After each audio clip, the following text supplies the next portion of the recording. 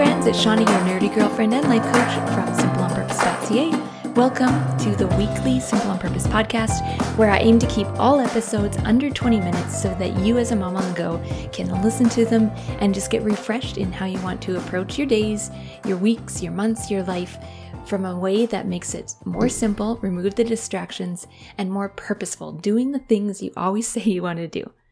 So we recently went to a family reunion with my side of the family, just a couple hours away, and we played music, we had dance parties, we swam in the beach and the pool.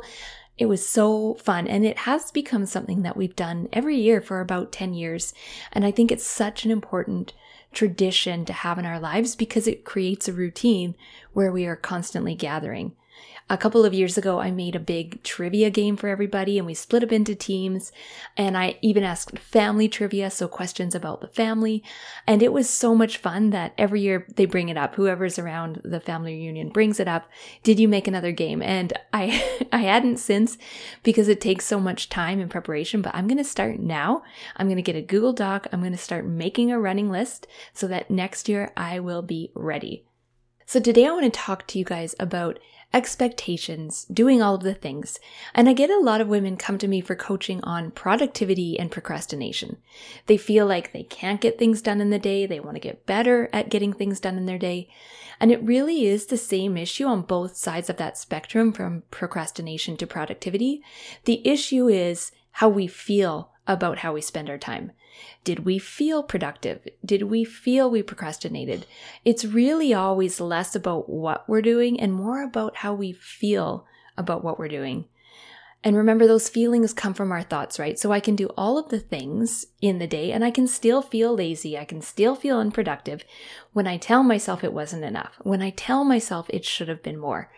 Or I can really spend a day doing nothing. At least not anything that is on the productivity list. And I can still tell myself it was a great day. I can tell myself I needed rest. I enjoyed that time. It isn't necessarily what you are doing. It is what you think and feel about it. So that's always one issue that we dig into, the thought and feeling approach of how we spend our time and how you can change your experience of how you spend your time, your life, when you pay attention to the story you tell yourself about it. But here's the other layer to the problem. The other issue that needs our attention is the fuel we give to the story that we're not ever doing enough. Because we fuel it with a great big to-do list, or should I say the should-do list, which is a running list of expectations that we put on ourselves. And you might feel like you have this list too. You might find that you have a should-do list, a really big list of expectations, if you find it hard to relax for a minute in your day. If you feel like everything is rushed. If you feel overwhelmed, even though you generally get things done. If you check things off your list, but you still feel like it's never enough. And a lot of us have this list about all the things we need to be doing. Here's how I used to live with this list in my head. Okay, I'm going to do the dishes. Now I'm going to put some laundry through. Oh, I passed this closet. I should remember, I need to declutter that closet. Oh, and I still haven't touched up the paint where the kids had peeled it off behind the couch. And oh, the kids are going to be home. I should chop some veggies so they have something to eat after school. And now I'm in the kitchen and the kitchen's a mess and I should scrub these cupboards. I should also declutter that cutlery drawer. And then I should have friends over for coffee more. I should hang out with my friends more. I should also hang out with me more. I'm not doing any of my hobbies. I'm not doing yoga lately like I used to. I'm not exercising. Like, you get it. It spirals. It's overwhelming. And here's the next question. How do we handle this mental overwhelm?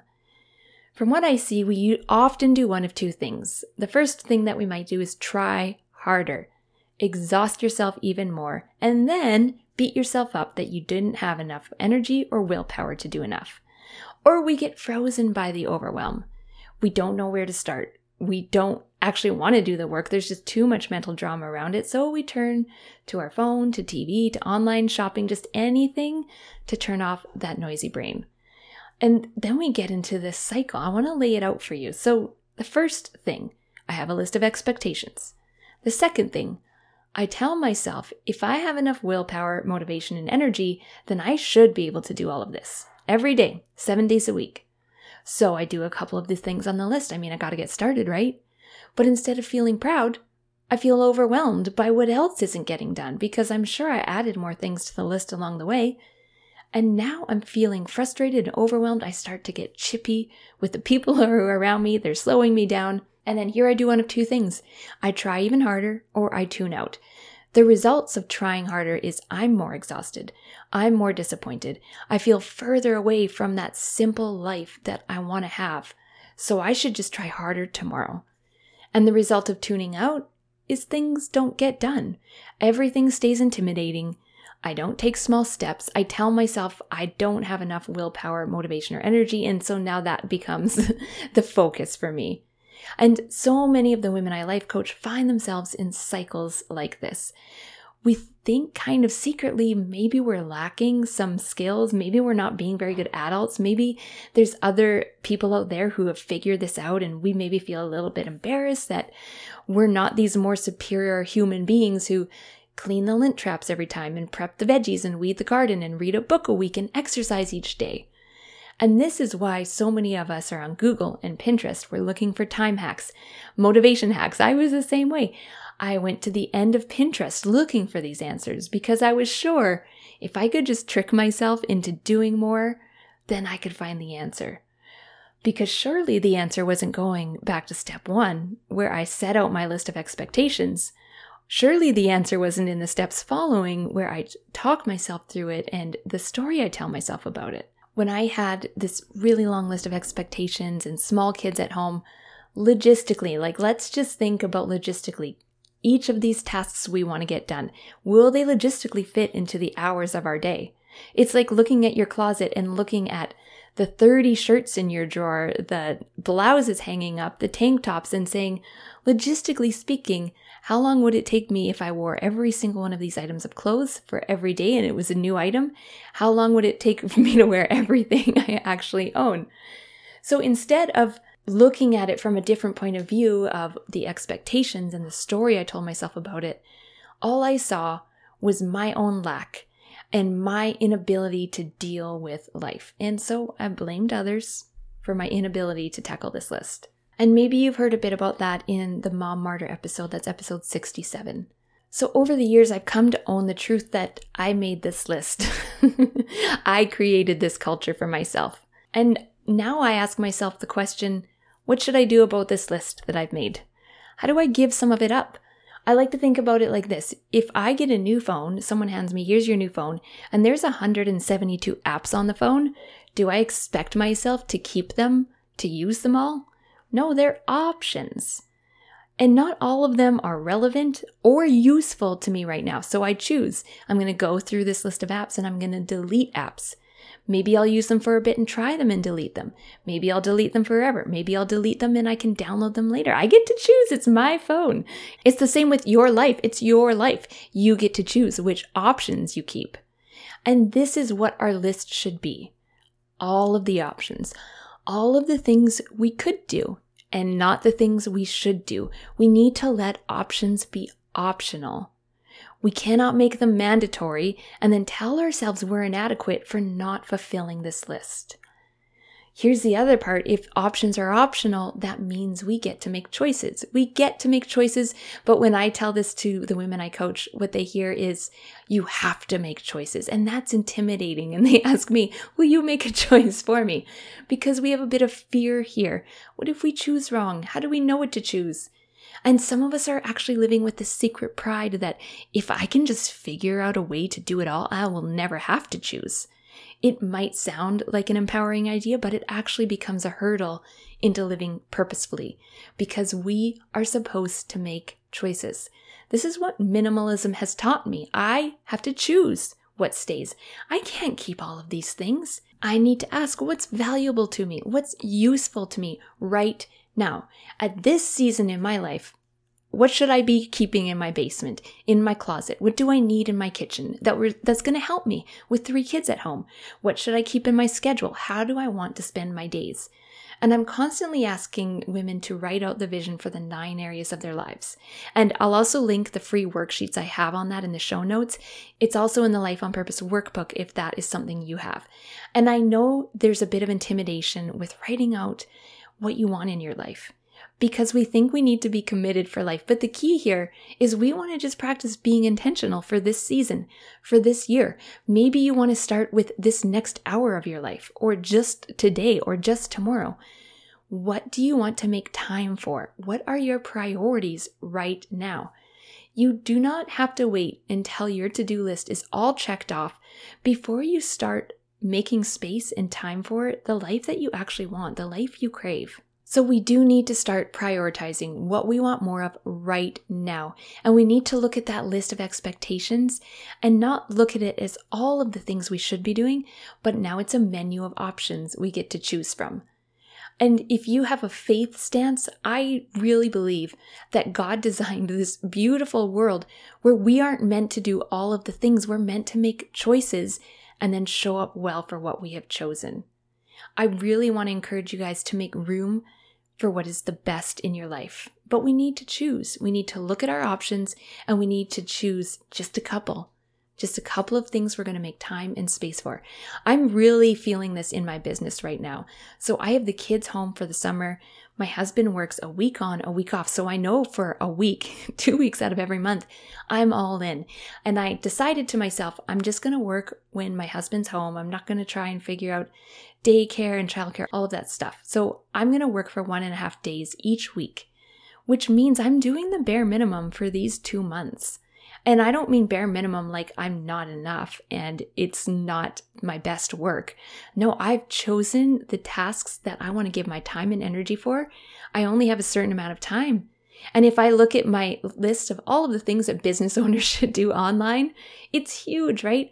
But I need to zone in and think about, what am I going to be doing? What is worth my time and energy right now? If I can only work 1.5 days per week on my business, what gets my attention? And I need to just be all in on that.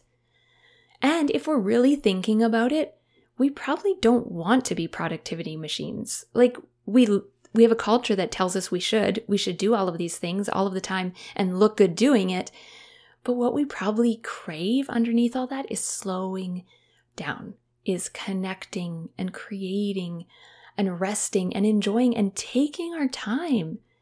We might think that our value is in how many tasks we can do every day, but we're wrong. Because who is that woman hustling to check off all the boxes versus who is that woman deep inside you asking for you to slow down for a moment, to let her have some fun, to let her live this life that she's worked so hard to get? If this is something that you want help on, you want help knowing where to put your time, your energy, so that you can feel more productive for the things you choose to spend your time on, then feel free to book in a consult call with me, learn about life coaching, and see if that's something you're interested in. Let's wrap up with a simple pleasure. I know I haven't done these in a little bit because I've been sharing some interview episodes, but here's the simple pleasure I want to share. And hang in with me. It's a giant kiddie pool and water blasters.